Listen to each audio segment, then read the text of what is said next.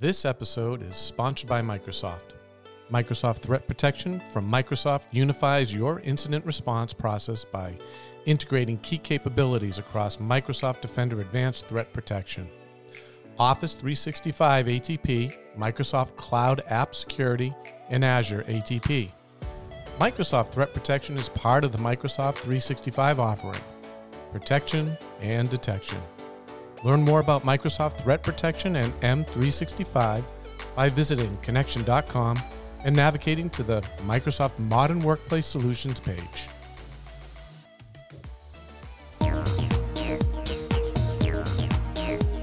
Welcome to Connection's Tech Experience podcast, bringing you conversations with employees, partners, and customers discussing the latest trends and innovations impacting the modern workforce. Today, AI, artificial intelligence. What is fact? What is fiction?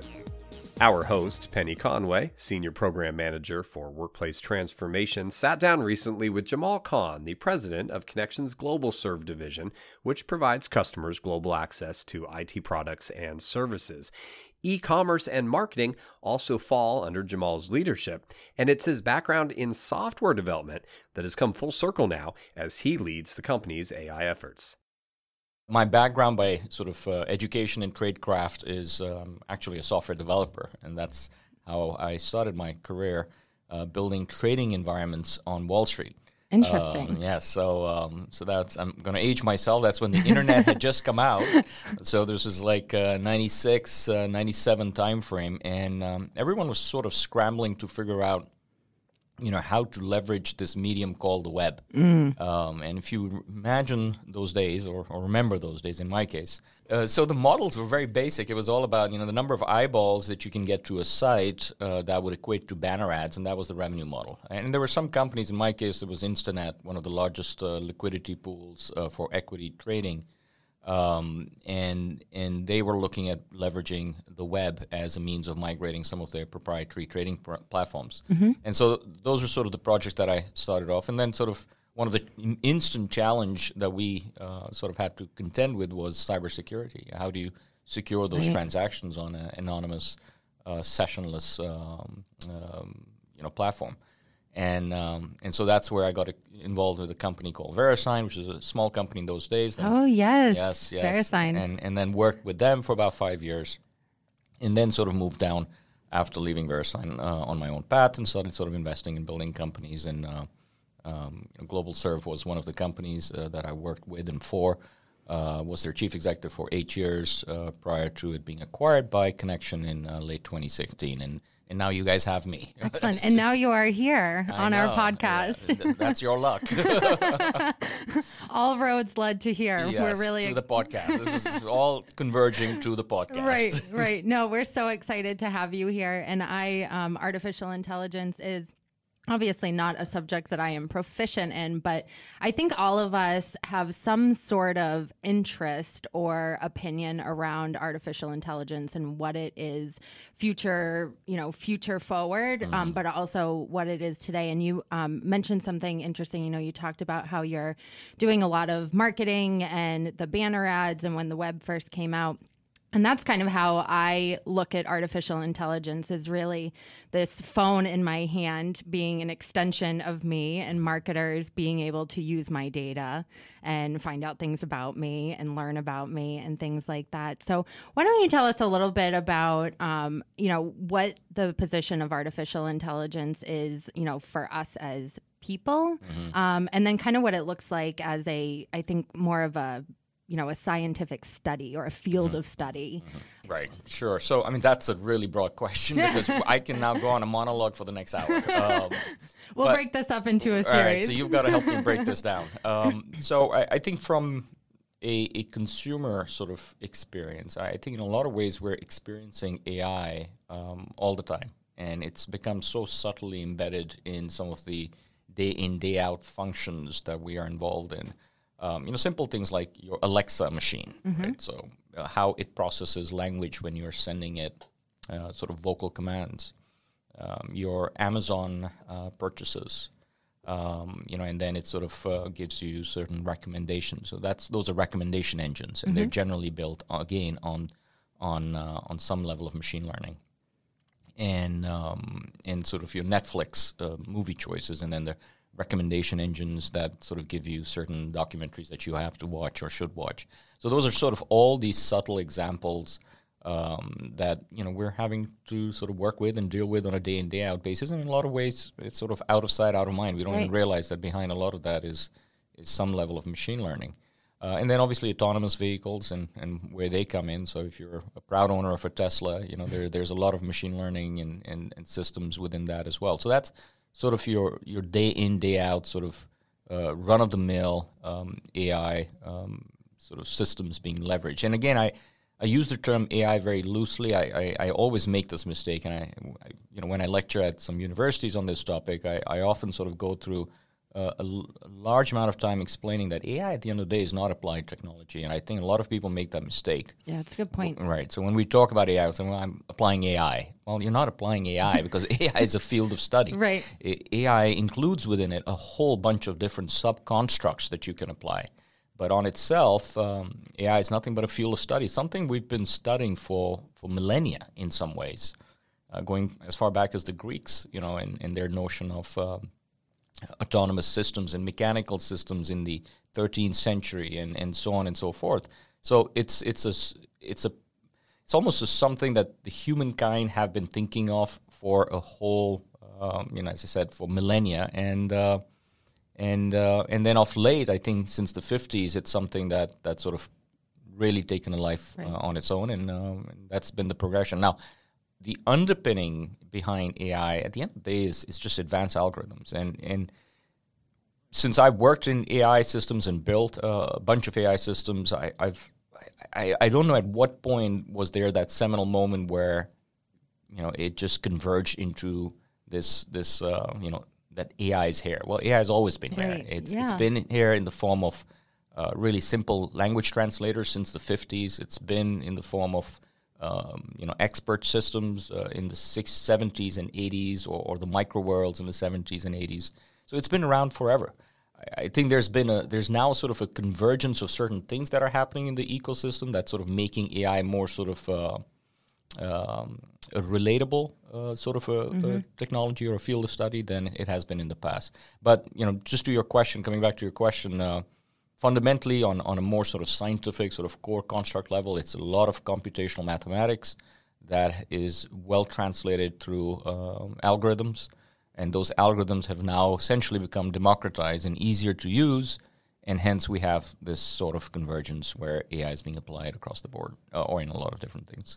Right. And that's, I think, one of those first fact versus fiction, because that I think now that we see it in our personal lives and it's more visibility, more access to what's going on in the field, we think it's this revolutionary thing that is come into our lives. It's going to take over. It could be dangerous, all of those things. But it's truly been an evolution of mathematics and science. Yeah, absolutely. And data, all the data that companies have been collecting, people have been collecting for years, now having actual a system to be able to process that data, output that data, but definitely not new.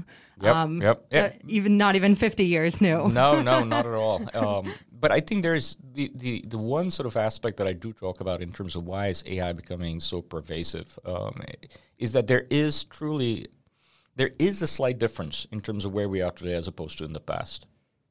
And I often call that the convergence of the reasons why we're sort of ginning up this hype, or that we see this hype around AI. One is clearly the explosion of data, to your point. As consumers, we're now constantly, generating information about ourselves. Not to mention systems, not to mention machines, not to mention autonomous machines, and so on and so forth.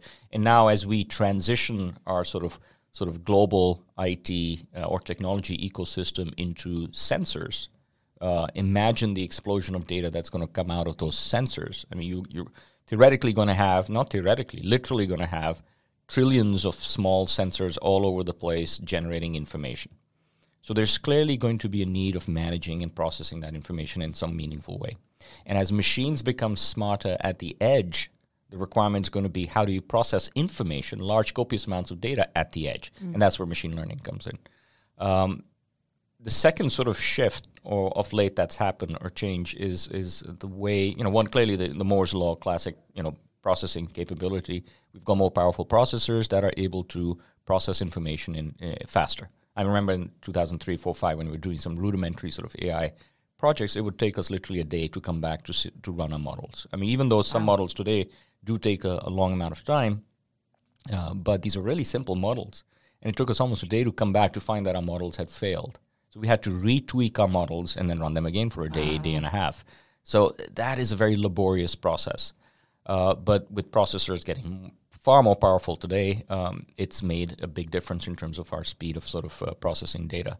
And then sort of within the processor world, the application of GPU type of processors to the challenge of processing large amounts of data has also helped us quite a bit. Right. And that's sort of the transition from, as GPUs were historically used for gaming systems, somewhere along the line, someone decided to use them for large data constructs. And that had, again, I think that was one of the seminal moments where we have now have the ability to sort of process information much quicker and faster.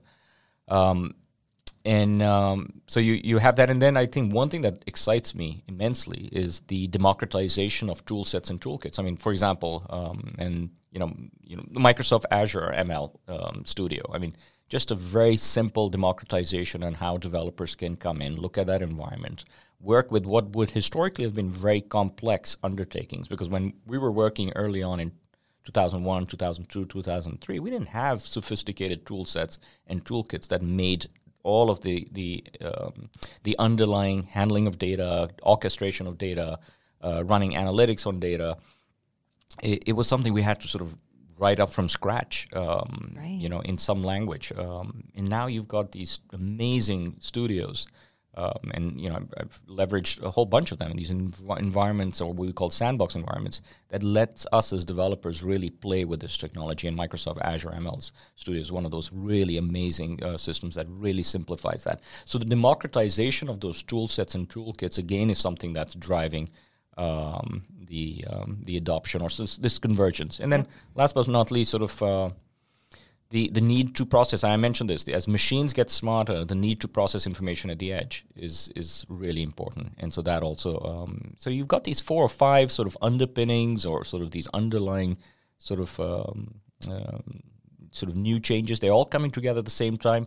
And that's why adoption, utilization, consumption of this broad field called AI has become simpler. And that's why it's becoming more prevalent. Right. And with it becoming simpler and having those tools at your disposal to now start, doing things quicker than in a day, you can actually run tests, I'm sure, in minutes or hours for big data sets. I know there's a lot of back and forth on the concern over the pace of AI moving forward. There's a school of thought that AI could be very dangerous. There needs to be regulation. There needs to be rules around privacy, how we use it, how we use data, how we use AI.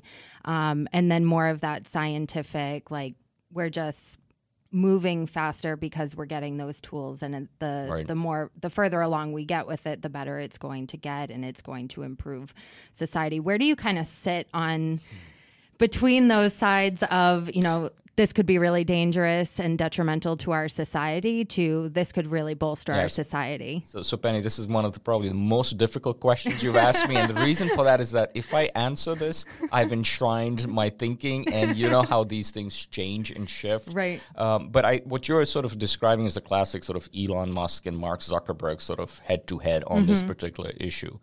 I'm not necessarily, and this is not a cop-out, so I'm not necessarily in one way or the other sit in either of those camps. But if you were to ask me which side I'd lean more towards, it would probably be on the Elon Musk side. And that's less so driven by the technology, but sort of more so driven by human psychology. Right. That, we often take really powerful technologies and apply them for sometimes insidious purposes. And we've done that across our history, right? So I think AI will be applied for insidious things, and we're seeing that today in terms of how AI is being leveraged to establish, surveillance-based societies, and what that means to privacy. And I think we've got to take those things very, very seriously, because those will deconstruct the way we we think our societies ought to operate. And they'll happen very subtly. It's almost sort of the frog in boiling water kind of thing, right? So that sort of freedom that we sort of take for granted can really erode very slowly and quickly, and out of sight and out of mind again. So there will be no discussion. There will be no debating. It will happen very quietly and often behind the scenes. And before you know it, what we take for granted is something that we don't have, and we won't even realize when that happens. So I'm a little bit of a pessimist in terms of how we will eventually. There's a huge amount of optimism that goes with what AI can bring in terms of societal improvement and sort of helping humanity on a whole bunch of different areas, especially healthcare, for example. But its application for certain other purposes are a little disappointing and a little, scary at times. So I would sort of fall on err more on the side of Elon Musk than Mark Zuckerberg, but we'll let time sort of flesh that out. Right.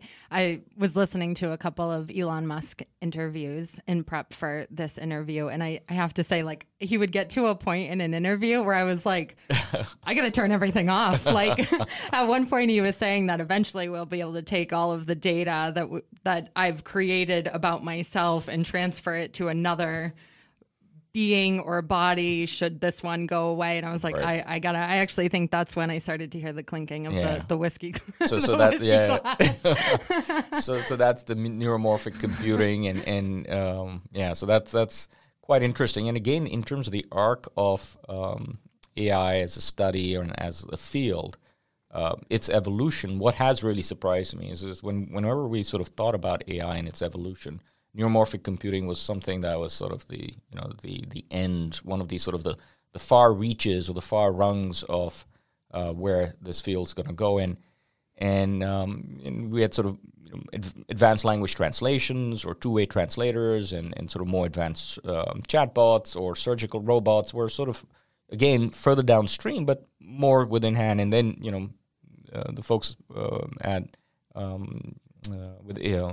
Elon's company came out with a neuromorphic computing where they built a robot that enables them to sort of establish synaptic access to, or sort of access to synapses within the brain, where they can, sort of, and have sort of provided some level of information to us in terms of what those can mean in terms of controlling computers and things of that sort. So neuromorphic computing was something at the far rungs or the far edges of the evolution of this field, but it's there. And so what I'm often sort of interested about is what is the R&D that's going on right now somewhere that we don't even know of. Right. That's what I always think of. And what is going to come out of those efforts, and something we're just not even aware of. That's kind of exciting, but kind of scary as well. So again, back to the question. Lean more towards the Elon Musk side. I think there's a lot of positive that can come out of this, but I'm sure we'll apply this, as humans always do, to certain insidious purposes, and that's not going to be good for us. Yeah, we just can't help ourselves sometimes. It's that human psychology piece. Right. You had mentioned, Microsoft and their Azure product that's really helping, in the field and those toolkits and tool sets. What's the outlook? What's going on? Who are the major players in AI today? You said, there's R&D probably going on behind the scenes with, I'm sure, many of the players out there. Yep. But what are you sort of seeing stand out amongst the big guys? So, when I look at sort of from an AI sort of vendor partner landscape, I try and break that down into sort of multiple layers. That who are the guys or gals who are strong in sort of the hardware layer. They're building really great silicon infrastructure for us to sort of be able to process. And I think that's where, and I usually give a talk. I always say, I wish I could come up with a different cast of characters. So it seems to always be the same cast of characters. So whether is Intel or NVIDIA or Micron. They're sort of helping build out sort of that core infrastructure upon which everything rides. And so those are still sort of the primary players within this space. And then you have from a software infrastructure perspective, you've got, again, those, like I mentioned, like you've got the Azure ML folks at Microsoft, you've got Google with their TensorFlow sandbox environments. So you've got those companies again, and IBM and others that are sort of your classic companies that give us the ability to deliver around the software layer. And then you've got a whole broad set of ecosystems that's somewhat diverse with respect to the tool sets and toolkits. And so that also sort of helps within this process. And then you've got the large data companies. And then the question is, where will AI innovation come from? And that's where companies like Google again and Facebook and Apple and others that have access to large data sets. So, whether it's Apple through its iPhones and other sort of systems, and whether it's Netflix in terms of behavioral metrics around entertainment consumption, whether it's Facebook with all of that data set that it has through its applications, or any other company that has access to these large data sets, they generally have that opportunity to build really sophisticated underpinnings around machine learning and around AI. So it's having that opportunity, it's having the software tool sets and toolkits, and it's the infrastructure that helps ride all of this stuff. So you've got different sort of leading players in these different sort of rungs within the overall ecosystem. So that kind of talks about the big picture of AI, the Zuckerbergs, the Elon Musks. But what about, if we were to take it down just a step, and what AI and those applications, how are businesses starting to kind of apply that for, ROI as part of how they do business? Because I think that's probably more of the relatable thing. We talk about machines and, robots building. I think there's a YouTube video out there of a robot that can do drywall, and everyone's like, oh my God, the construction industry is going to fall. That's all of that sky is falling sort of things. But there's true application for it in everyday business. So I think, so that example that you gave with the drywall, I wouldn't be quick to sort of dismiss the potential disruption that is right around the corner with respect to the workforce. Okay. And I think there are lots of interesting studies, whether it's from Brookings Institution or from McKinsey & Co., that speak to how AI-specific automation is going to be super disruptive to our societies in the next 15 to 20 years. And there's a broad spectrum of numbers that they give. I think at a basic level, I may be wrong on these numbers, but I think the global workforce is around 2.2 billion folks that are generally employed globally. At the conservative level, we're looking at a 300 million job disruption in the next 15 to 20 years. Interesting. Yeah. Wow. And it can be as high as 800 million. And so there's social scientists and AI practitioners in general have a view that we're looking at disruptions at the level that we had in the Industrial Revolution period. With the Luddites and if you can imagine sort of the textile industry being automated and what that that had a significant impact. Well, the farming industry being automated. And at one point, I think within the U.S., almost 90% of our population was in some way, shape, or form associated with the agricultural industry. Well, today it's about 2% or less than 2%. And so yes, we've sort of transitioned over a period of time, and we put in certain mass programs like primary education was not something that we had prior to the agricultural shift, and we had to bring in primary education to give our workforce the skill sets to be able to transition. Right. And that period of transition was much longer, and so the societal impact, though significant, we had significant challenges in sort of the farming automation and then the Industrial Revolution period. But we had a long period of time to sort of adjust ourselves and our society and how we trained our workforce to make them capable of delivering around new sort of types of services. That might be different this time around. Because it's moving way faster. The pace of change is much faster. The need to transition the workforce. So, and I know I'm going into the weeds on this, but I think it's a really important topic, which is, you've got low-skilled jobs, you've got what we call mid-skilled jobs, and you've got highly skilled jobs. Let's say if we look at the workforce and we divide those into those three categories. So the low-skilled jobs, though easy to automate, don't necessarily have a financial upside for businesses to automate. So you can always find low-cost workforce and just use them and leverage them for that. And they usually provide services that the mid-skilled folks are leveraging or utilizing. So whether it's food services or other areas, it's the mid-skilled folks who are sort of consuming those low-skilled services. The mid-skilled jobs are what require some basic level of training and are repeatable in some cases. Those are the jobs that are most likely to be automated out. So whether it's a lot of information processing, so whether it's paralegal work, whether it's customer service, whether in transportation, it's actually even transportation, driving. Those are the ones that are likely to be disrupted. Now, the challenge for us as social scientists would be, how do we get our society to be prepared for those changes? And by the way, the period of change will be compressed. It's not going to be over 100 years. It's going to be within 15, 20 years. And so usually you either move that workforce to a low-skill job or you move that workforce to a high-skill job.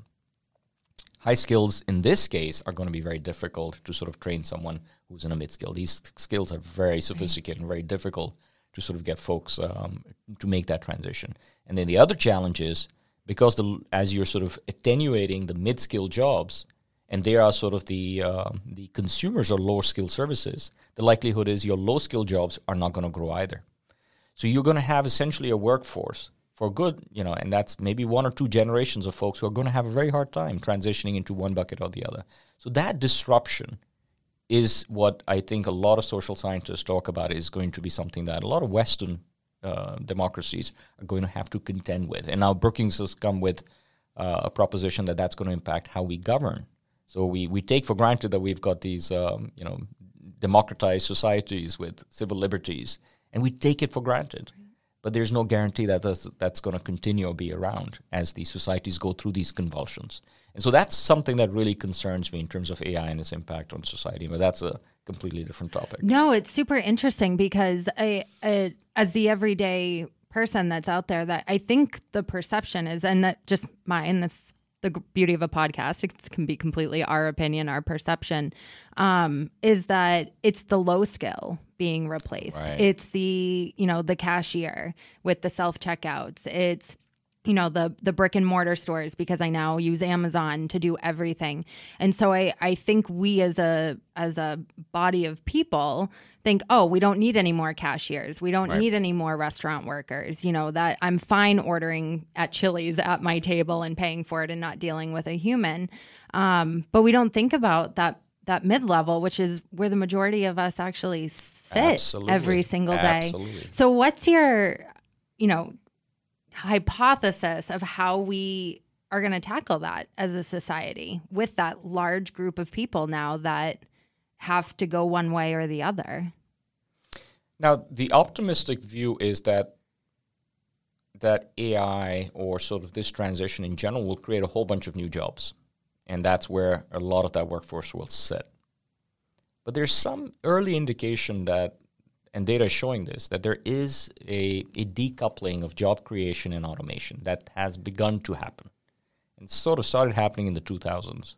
So if you go back all the way to 1940s, you'll often see sort of a parallel sort of growth of productivity enhancement with employment enhancement. Mm-hmm. And that productivity enhancement usually came from automation. So there was a corollary, or you can make a correlation that as you were automating and improving your productivity, you were essentially creating other jobs. And you basically had the ability to sort of enable folks to transition into those jobs. Somewhere around 2000, that decoupling happened, where those two lines of growth stopped happening, where productivity enhancement continued to happen through automation, but jobs weren't being created. And again, so that's another thing that is different than what was in the past. Right. So I don't have an answer for this. I mean, I know it's a question. I wish I could tell you there's going to be a whole bunch of new jobs that will get created. I don't have an answer. And I think the reality is, my gut sense is telling me, and my sense is telling me that there's going to be a significant amount of disruption. And how we contend with it, what we do, whether we've got to sort of come up with, again, a mass project like the primary education project, right? So how we educated ourselves. But that primary education construct that we're still consuming, or our kids are consuming today, which are the 3 R's, right? Reading, writing, arithmetic. Mm-hmm. Those are the three sort of fundamental underpinnings of primary education. That needs to be changed. Right. And what would that program be? So someone with far greater imagination than myself within these fields as social scientists have to think about these problems or challenges and figure out what would that process be that enables our populations and our workforce to make a smoother transition. But there should be no illusion that this is going to be significantly disruptive.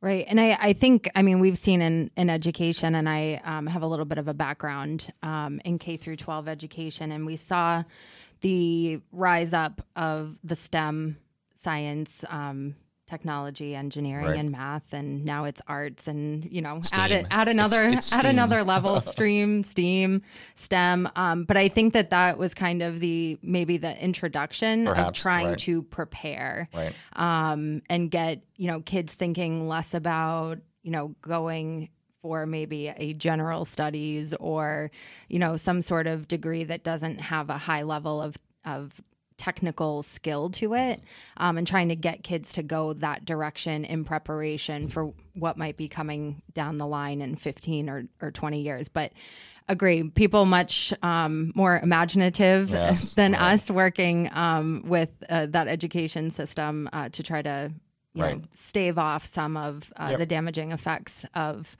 what might come to the workforce in the next couple of decades. Absolutely, and I think for some of us who are thinking in terms of how to make our societies more competitive, I think there is a legitimate case to be made that we're going to be in a stage, and perhaps we already are, where your national power is directly related to your ability to build these systems. And I think a lot of folks sometimes even sort of talk to these as sort of the war of the algorithms, right? So how nation states are building more sophisticated algorithms that bring in productivity into their sort of economies. And so it's almost like whether it's China or Japan or India or other sort of large, or Germany or other large sort of countries that have sophisticated sort of tech base, they're all striving to build more sophisticated AI engines to sort of help them solve and optimize how they operate.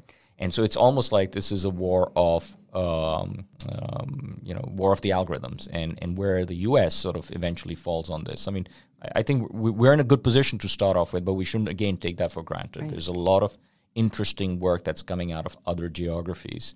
And sometimes we're so geographically isolated that we sort of think that the world begins and ends here. Right. It does not. Right. I mean, I've traveled the world. I've seen places, and I think in some ways that may be part of our curriculum, that STEM curriculum downstream is like people need to travel To know and know what's going on. what's going on around the world. So that does not make us complacent. Right. And I think that's one thing that's a challenge, and people need to sort of really think that through. Yeah, it definitely, I think that sort of belief that it starts and ends here can sometimes be what blindsides us when things come out of nowhere. So I like we've said, this is a huge and broad topic. What I would love to do is have you back to kind of expand on more topics around artificial intelligence, specifically how businesses are using it, because I think that is really interesting when we go back to sort of that introduction of the web and those banner ads, and now the data that's being collected to kind of hit consumers and market brands and have companies use data that they're collecting on a daily basis to actually increase their ROI across the board. Give us a little bit of a preview of sort of that topic and how companies are starting to use AI to produce some ROI. Sure, absolutely. And so, whether it's telco leveraging AI in their service operations, whether it is automotive sort of leveraging sort of AI or robotics or automation in manufacturing, whether it's financial industry looking at AI for risk modeling and or retail for behavioral metrics or analytics or predictive or prescriptive analytics. The application is really broad, and I would be remiss if I didn't mention that. I cannot remember the number of times I would speak to Tim, my boss, and he would always say, like, Jamal, what are we doing on AI? And so I can almost imagine there are a whole bunch of CEOs out there who are sort of going after their sort of, whether it's their CIOs or their key sort of innovation officers within their companies and saying, what are you doing around AI? Because there is that hype. Right. And it's almost like everyone's trying to figure out. And yes, from an enterprise perspective, what they have is their data. And I think there is sort of a cliche that or sort of the proverbial sense or expression, which is data is the new currency, and we really believe that. I think we also believe that here at Connection, that data is our currency. So how you can get your hands around that data and use that to inform you, to use that to provide you insights, to improve your productivity, and perhaps look at opportunities you haven't even considered. So I would love to come back, talk to you in terms of that particular space. And then there are areas that we haven't touched, which are sort of the core underpinnings of AI technology. And what is it? What is machine learning? And what's the evolution within machine learning? What are the different neural networks? How do particular neural networks work for particular tasks? And then just one area that I find incredibly compelling, and it's the surreal stuff in AI, which is generative adversarial networks. How you can build two networks that go against each other and sort of build images and things of that sort. And what's coming out of those systems is just mind-boggling. Again, Connection's Jamal Khan with his first of what we expect to be many conversations about advancements in artificial intelligence. Until next time, thanks for tuning in to the Techsperience podcast from Connection.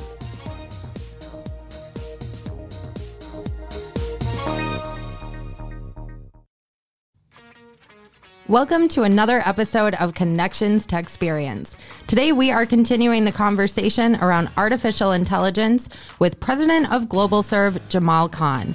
Jamal's also responsible for our marketing, e-commerce, and data here at Connection. You may remember from our last episode, we tackled all things artificial intelligence, from it being a scientific study to how it is affecting the private and public sector. Today, we are going to specifically tackle cybersecurity and how it relates to artificial intelligence.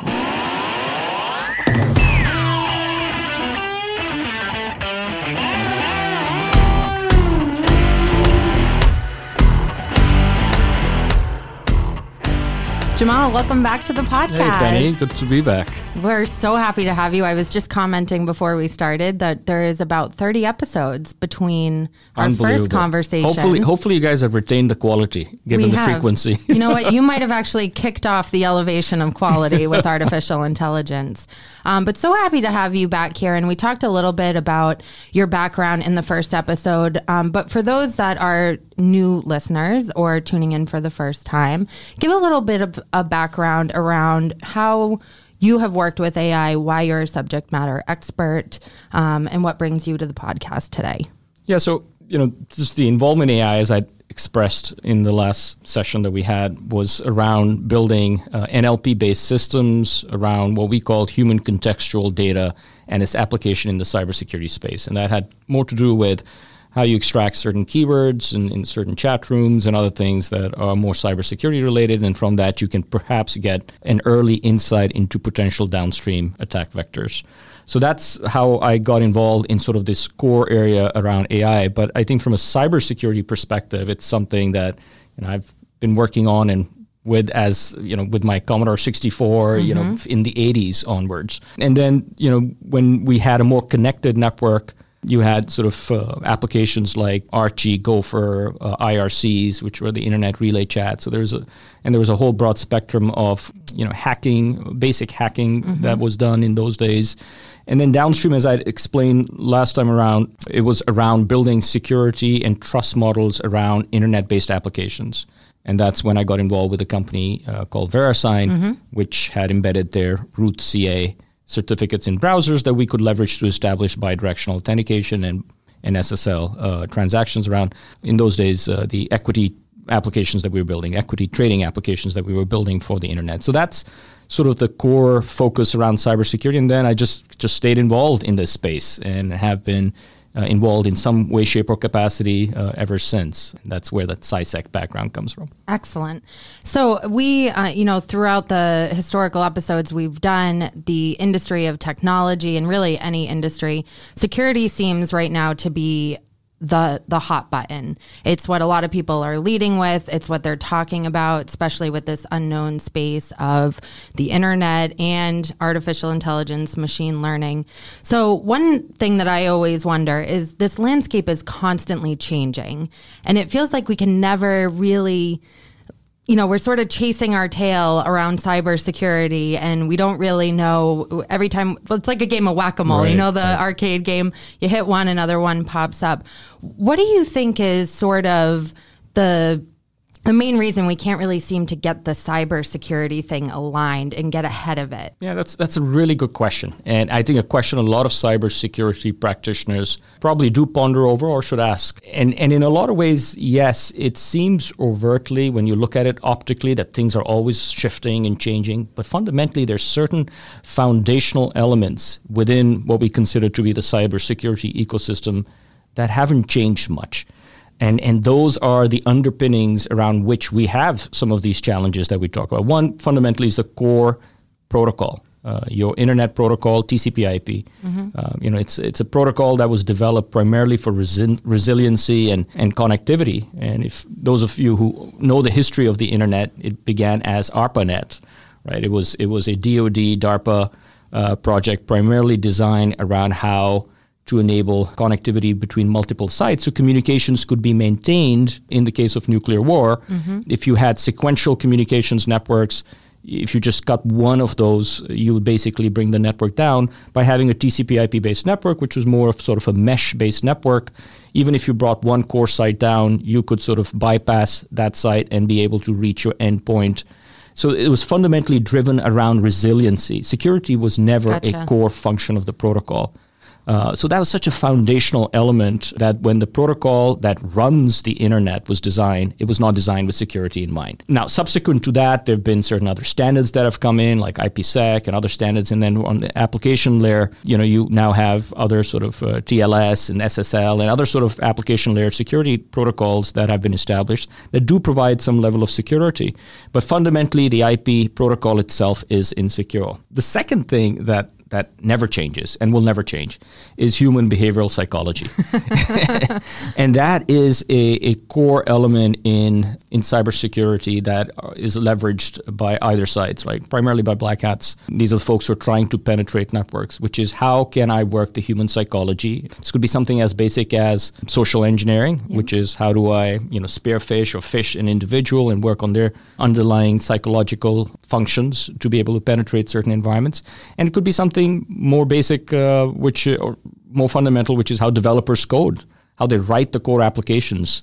So there's that basic human psychology that is at play, that is an ever-enduring challenge that will never go away. Right. And there's that old adage in cybersecurity that you're only as strong as your weakest link. If you've got a very strong security infrastructure, but you've got one fundamental weakness, and that's human beings, and if you can attack those, you can essentially bypass the strongest security systems that you have.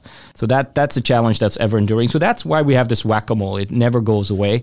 And then when we're building commercial applications or applications in general, security, again, is an afterthought. It's usually time to market, speed to market, functionality, features. And then comes in the mindset around how do we secure those applications. Right. And so if you're not fundamentally looking at application development from the perspective that I've got to secure this from the onset, then it becomes very difficult to bolt it on. And so hence these 3 or 4 fundamental challenges have never gone away and will never go away.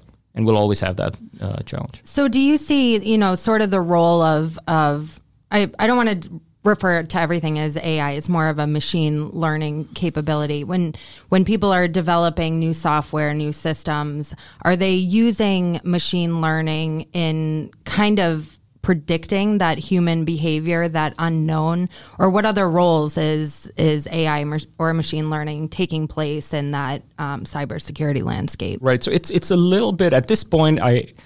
I've done some sort of research in this space, and I haven't really nailed down really compelling AI implementation, at least in the private sector, around cybersecurity. But I am, we can see there are certain AI elements that are being brought in, certainly around network flow, and then being able to sort of analyze large amounts of information, and through machine learning have already established certain signatures that you can then look at within a normal flow of network traffic and identify anomalies perhaps a little bit earlier. There are certainly AI engines that are coming in at a very basic level, which is chatbots that enable security practitioners to access information at a much faster cadence and then be able to react to particular events. So you do hear sort of the classic marketing spiel that, we're an AI-based cybersecurity, but I'm a little bit skeptical.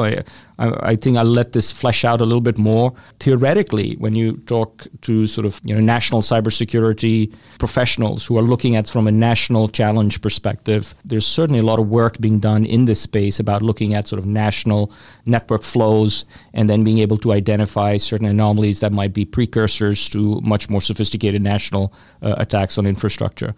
So I think it's still early on, but it's certainly going to be a compelling space that we should look at in terms of how AI straddles into the cybersecurity space in the course of the next 3 to 5 years. Yeah, and that was one thing we had talked about on the last episode is sometimes looking at just where we live and thinking that this is the end all be all here in America, but other nations are dealing with building strategies around this, around cybersecurity, implementing AI. Where do you, in your experience and looking across globally, where and how are you seeing different nations building up capabilities around cybersecurity in regards to AI? So I will avoid sort of naming the nations. Don't name the nations, just the trends. Right. But what I think you clearly see is that there are certain national entities that have, pretty sophisticated programs now that they've developed.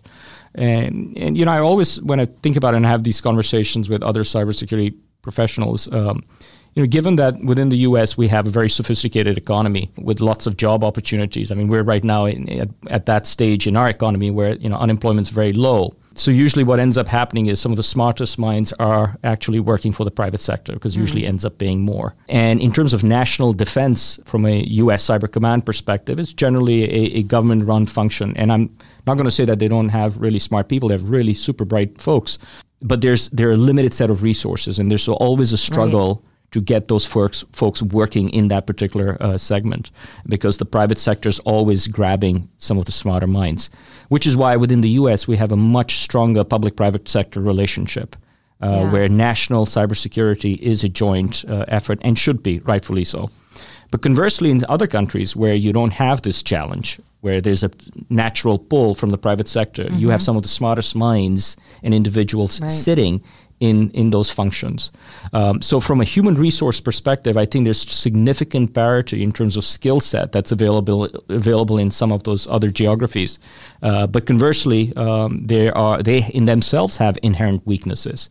But then sort of the yang to the yin is that some of those societies are not necessarily that digitized as we are. And we leverage on a far greater scale on a digitized infrastructure, whether it's a national infrastructure or a private sector infrastructure.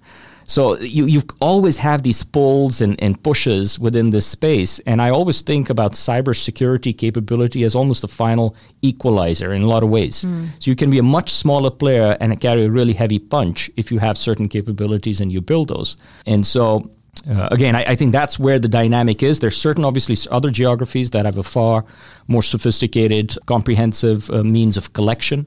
There are other geographies and or us that have a far more sophisticated way of analyzing that data set. And then again, I think the best approach to building out a comprehensive national cybersecurity infrastructure is when you have public-private sector relationships. And so as you're building out the core applications, as you're laying down that private infrastructure, you're sort of working in tandem the government agencies to establish a more secure infrastructure. Yeah, I've always been, as everything evolves, I'm increasingly curious about, how you sort of straddle that line of public and private sector and really how you don't lose control of what data is being shared or what work is being done because there's not the same rules between private and public sector. So what are some of the inherent challenges, from a privacy, even security, looking at security, privacy is a huge issue. If you've got private corporations that are collecting data, sharing data with public sector. I'm going to get all my privates and publics confused. But how do we straddle that line without really losing some of the inherent privacy or security across public and private sectors? I think that's a very, very important point, and it speaks to how we want to develop ourselves as a society downstream. These are implications for us as an overall society, and so I think you don't straddle that line. It's you've got to be super cautious. So there is no straddling, and there are no sort of gray lines. There have to be very significant, well-defined rules of engagement. And that is if we as a society want to continue down the path of being a pluralistic, civil liberties-based society, then you've got to really define those lines. And conversely, both counterparties, whether it's the public sector or the private sector, need to be comfortable with that, because I think there's a common purpose. But there is no sort of guessing this process. There needs to be a really well thought out, well defined, and I think some companies are far more mature in their approach to this. Now that does lead to some consternation within sort of this counterparty arrangement, but I think over the long run that is the right approach if we are to sustain the form of society that we live in. But I think it's always a slippery slope.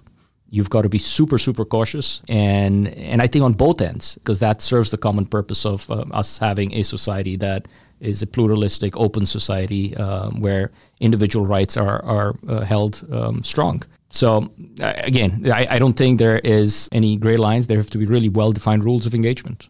Yeah, because I always, you see lots of companies and lots of solutions and lots of, development going on, and I think of it from a private company point of view. You see it a lot. You see adoption of a technology or a solution, and it might not be the right thing, so it's either not used or something goes awry. That's okay, not okay, but not as sensitive in a private organization as it is, in a nation state. Right. You can't say, I chose the wrong vendor and now my entire nation is under scrutiny. Right. There's a blooper for you, Rob. But it's you don't kind of have the same leeway to make small mistakes when you're dealing with a national security. Entity. Right. So national entity is a sovereign, and a sovereign has far more compelling control over a society. So you've got to be super careful. I agree. Absolutely. And so you mentioned sort of we're not, why we're chasing our tails is really we don't have the infrastructure hasn't been designed to wrap around cybersecurity. So when we look at all of the different nations, and like you said, they're, building at a different pace, have different resources, if the core infrastructure is weak of a nation, how does a government and the agencies that it works with build a security proposition around that? Right. I mean, so that's sort of the 20,000, whatever the proverbial number, dollar sort of question, and it is a struggle. It's a constant chasing your tail sort of a struggle. There's a lot of good work being done here in the U.S. around building out sort of core capabilities. And again, that public-private sector sort of relationships. And to be honest with you, if just going back 15, 20 years ago, if somebody asked me this question, as I was involved in building some of that core infrastructure, especially in what we consider the public areas such as utilities and power and things of that sort. Well, I did imagine, but I didn't think it would happen so quick in terms of the changing dynamics and shifts around technology adoption in what we call industrials. And so as industrials themselves are becoming more automated and bringing in technology at the core level, the threat itself increases. And as you sort of now straddle into the IoT space where, we're establishing sensors, and that's again coming from the need to automate the industrials. So you can understand, what systems are working, what systems are not working, what's the downtime, and then again, bringing AI to provide some level of predictive analytics into how those industrials operate. That in itself opens up a huge attack surface for potential ingress. And so, again, I don't think there's an avoidance. It's not if, but when that attack is likely to happen. The one sort of saving grace in cybersecurity is if you use it, you lose it. And so from a national attack perspective, there's always this sense that as you're building out your what we consider to be your cyber munitions, you tend to sort of keep it in store. You just don't preemptively use it willy-nilly. Right. The threat to that infrastructure on a day-in, day-out basis would potentially come from sort of non-state actors, most likely in the short run. When you're looking at cyber warfare, it's generally going to come from state actors, but that's usually going to happen when a very significant event happens, because there's that underlying belief that if you use it, you lose it, because you use it once. The other party actually then understands how to mitigate those risks. Right. But I think it's an established fact that no system is secure fully. It'll never, ever be fully secured. And it should also be considered an established fact that systems are going to get penetrated. I mean, I'll be honest with you. I always thought of myself as a somewhat savvy practitioner within this space till the day I got some of my systems and infrastructure penetrated. And the sense of helplessness, it almost took us 3 or 4 days to sort of get that infrastructure back up and running. And sort of understanding how weak we were in certain controls that we never tested or checked. I think till you truly get penetrated, you really don't know whether it's the old saying, you don't know what you don't know. You don't know where you're weak until someone attacks it. Simple things it's the simple things that you never focus on, which one should if the processes are well defined. Which is, will your backups ever be able to bring it back up? Right.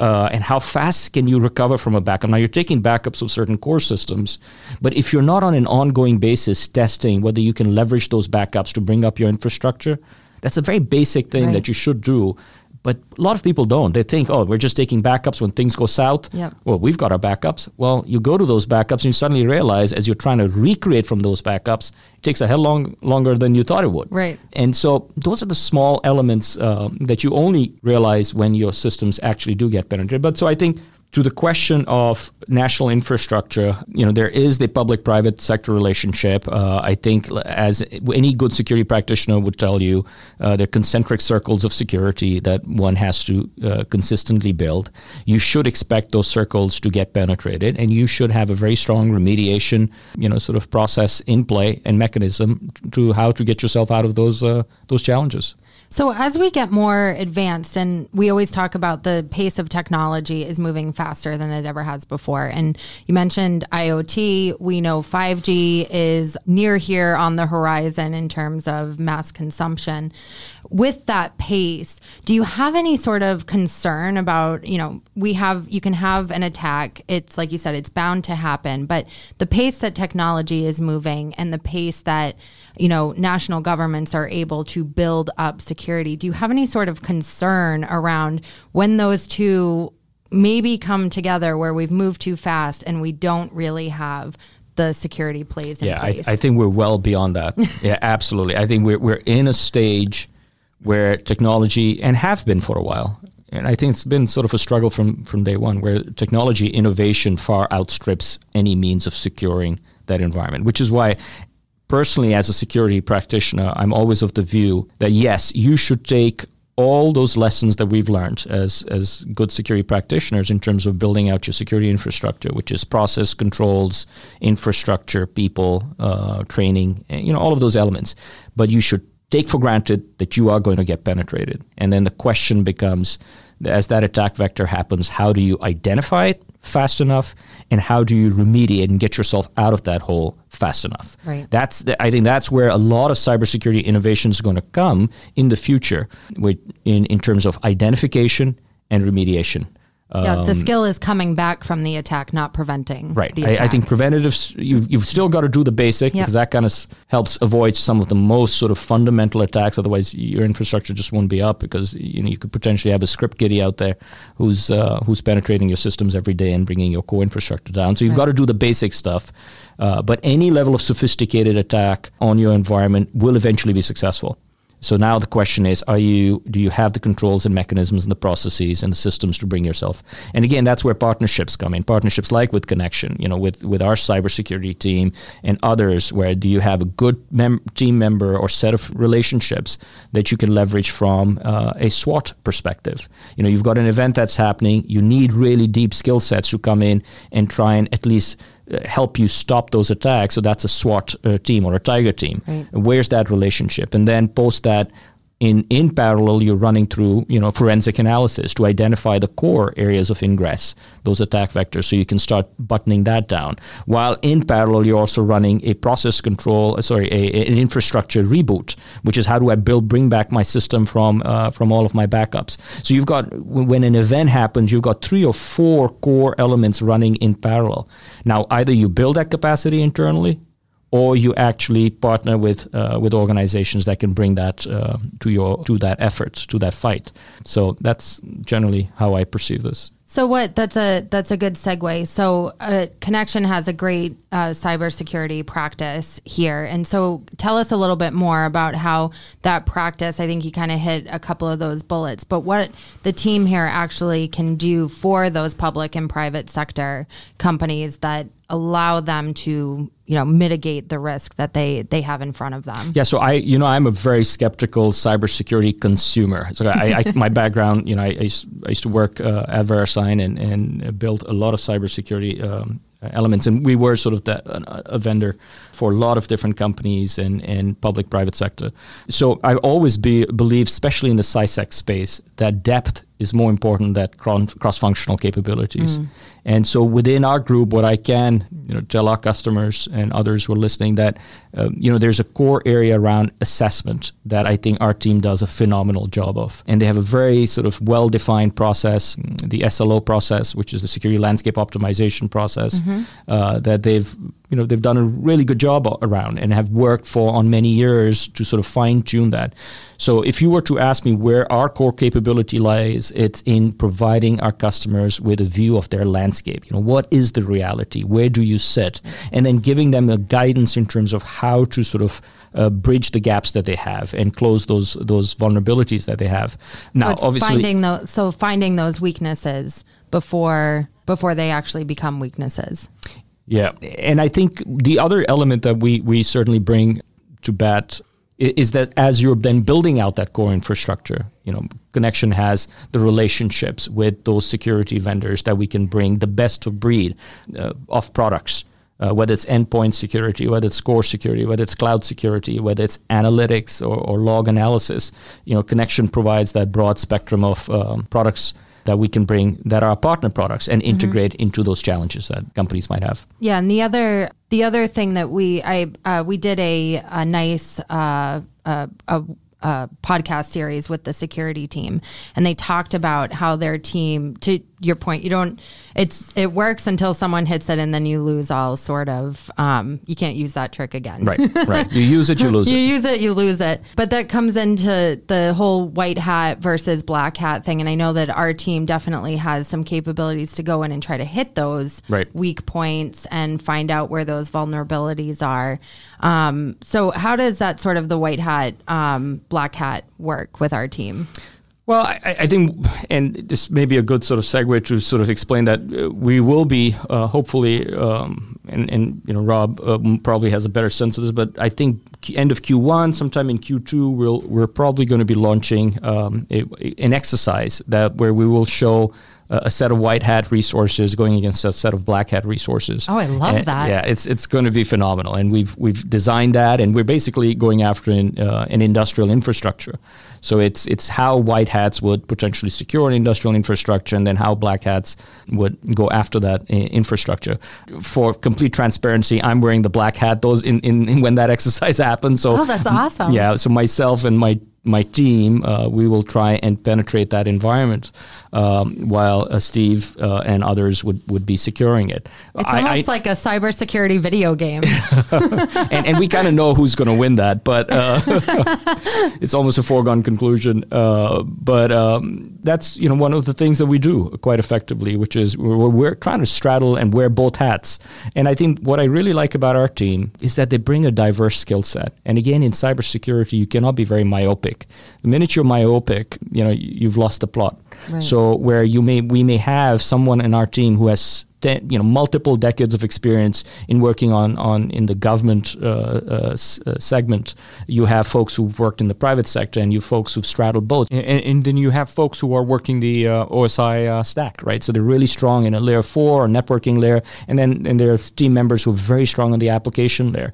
In a team, you should always look at that multifunctional, cross-functional skill set in cybersecurity. You cannot necessarily have a team that's very uniform. You want to have diversity. Right. Because then you miss all of those other spots, like Absolutely. not knowing how long it's going to take to bring your backup back. Right, because folks who are trying to attack your system are very resilient. They're extremely creative. Right. And I think, I often say cybersecurity in a lot of ways is more so art than technology. That comes from the need for someone to be very creative in order to be able to sort of get into these systems. Yeah, and that's, we've heard the term a lot, ethical hacking. I think I said hacking for good once, and I was quickly corrected.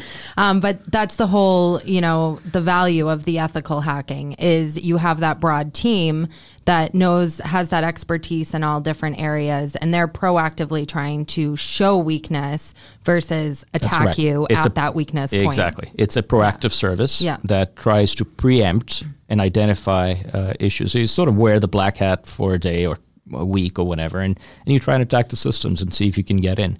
And you can do that through two different approaches. So you've got the white box approach and you've got the black box approach. In a white box approach, you work with the folks who have managed the system, where they give you an insight into that full environment. So you don't have to do much what we call fingerprinting analysis. You kind of know what the infrastructure is. And you can do white box ethical hacking in a much shorter period of time, but then you can have a true black box, which is someone coming in with absolutely no visibility on the infrastructure and then trying to penetrate the environment. So you can do a combination of those. Awesome. So I look forward to the webinar, the white hat versus black hat webinar. That should be a really cool experience. So looking at this more broadly around cybersecurity, what do you really see in the landscape of challenges on a consumer level, public sector, private sector level, sort of as a whole? Yeah, so that's a pretty broad question. So I'll probably go on a little bit of a monologue, but and that's absolutely right. So you can kind of segment the space in sort of what the individual or consumer world looks like, and what's the public infrastructure challenges, and what are sort of the quasi-government and government state challenges out there. So from a consumer perspective, I think it's pretty evident how do we maintain and manage control over our data. Our privacy, our privacy, our data, our information, because as we ourselves, from a consumer perspective, are becoming more digitized, have access to our online banking applications, and so on and so forth, that in itself becomes a pretty significant challenge. And we see those threats on an ongoing basis, whether it's the Equifax issue or other challenges that have happened. That's a pretty insidious, on a very personal level, impacts all of us. And do you feel like people are getting more comfortable just with being so, for lack of a technical term, willy-nilly with our own information? Now, I think we walk around with our banking information on our phone, with all of our personal information on our phone, all of our conversations. And we as consumers are more and more comfortable just pushing our data, our information out there. I think if you look at my generation, and that's probably the Gen X, Gen Y kind of time frame, we were somewhat skeptical, so we're somewhat cautious. Post our generation, I think there came a group that kind of was born in the Instagram worlds and the Snapchat worlds and things of that sort. They're super comfortable with these platforms and devices. Their whole world operates around those. But this is maybe too early to call, but when I look at my kids who are much younger, in their teens, mid-teens, and they're a little bit more skeptical. Yeah? They absolutely are. And they are a little bit more cautious. Now, it could be something that, and I know within the school systems, there's a lot of training and education that is now part of the curriculum that talks about cyberbullying and cyber challenges and cyber issues. And that may be something that's made them a little bit more skeptical about this technology. So I'm hoping that helps bring some level of moderation in how they perceive the utility of these tool sets and toolkits and this medium in general. But that threat from a private sector or consumer perspective is, access to our data, information. And, in some respects that straddles in as we are starting to automate our homes more. You got those thermostats that are automated. You've got TVs that are smart TVs. You're bringing that attack surface well within the house that did not exist. And that's going to increase with IoT sensors and other things as well. So I think that landscape is there to stay. I'm hoping the next generation becomes a little bit more cautious and self-regulates themselves. Private sector, same challenges we've had for the last 20 years. Whether it's malware, whether it's bringing down your core production environments and that causes impact, financial impact, whether it's a matter of gaining access to a private sector company's customer information that has huge impacts on the brand, that has financial impact as well, whether again it's Target or some of those other larger events that we've seen in the last few years. So that challenge exists, and then sort of if you straddle into the quasi public sector world, you're looking at ransomware. Whether it's state, local governments, whether it's school districts. You'll be surprised how many school districts are getting hit by ransomware, and it's a shame. And that infrastructure, because as schools are getting more digitized, again, Wi-Fi networks and smart boards, and everyone's got a Chromebook. The attack surface has expanded significantly. And then, last but not least, the public sector, the government sector. I think that is a huge challenge and something that I'm super nervous about. And again, like as I mentioned early on, 15, 20 years ago, I wasn't as concerned. And I'm generally a very conservative person. I'm not given to one hype or the other. And so 20 years ago, as we were building out and digitizing some of that core national infrastructure, there was a concern, and we were building sort of the basic elements of securing that infrastructure. But the threat landscape was still not as sophisticated. The democratization of the abilities to attack systems is also something that's changed and shifted, and it's got pace.